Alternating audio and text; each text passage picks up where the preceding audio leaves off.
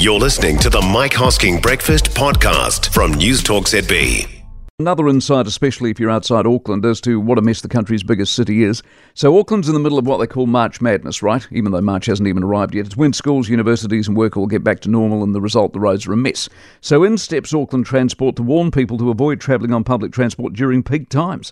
The head of Metro Optimisation, Richard Harrison's with us. Richard, morning to you. Excuse me. Good morning, Mike. Do you see the irony of what you're saying?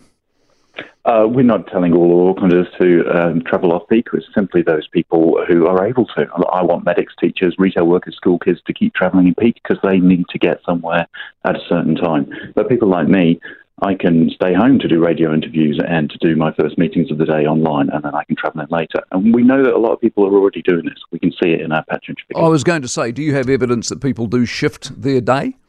Yeah, through COVID, we definitely saw a shift. So the afternoon peak, the travelling home, that starts a lot earlier now. That's building up from about 3:30. So we're seeing people start to go home earlier.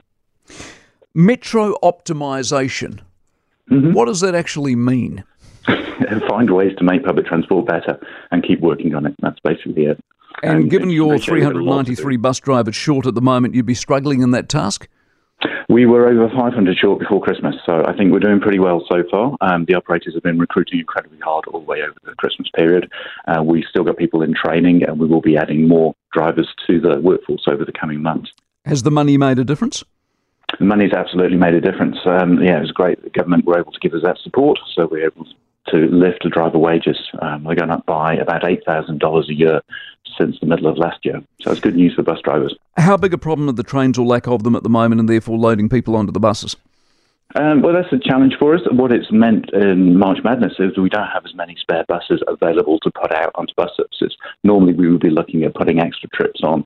We're simply not able to do as many as we'd like because we've got those buses tied up doing rail replacement services.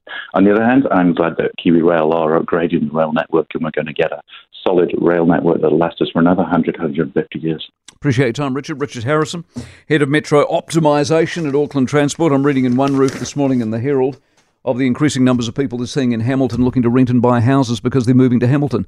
Ask yourself why. For more from the Mike Hosking Breakfast, listen live to News Talk ZB from 6 a.m. weekdays or follow the podcast on iHeartRadio.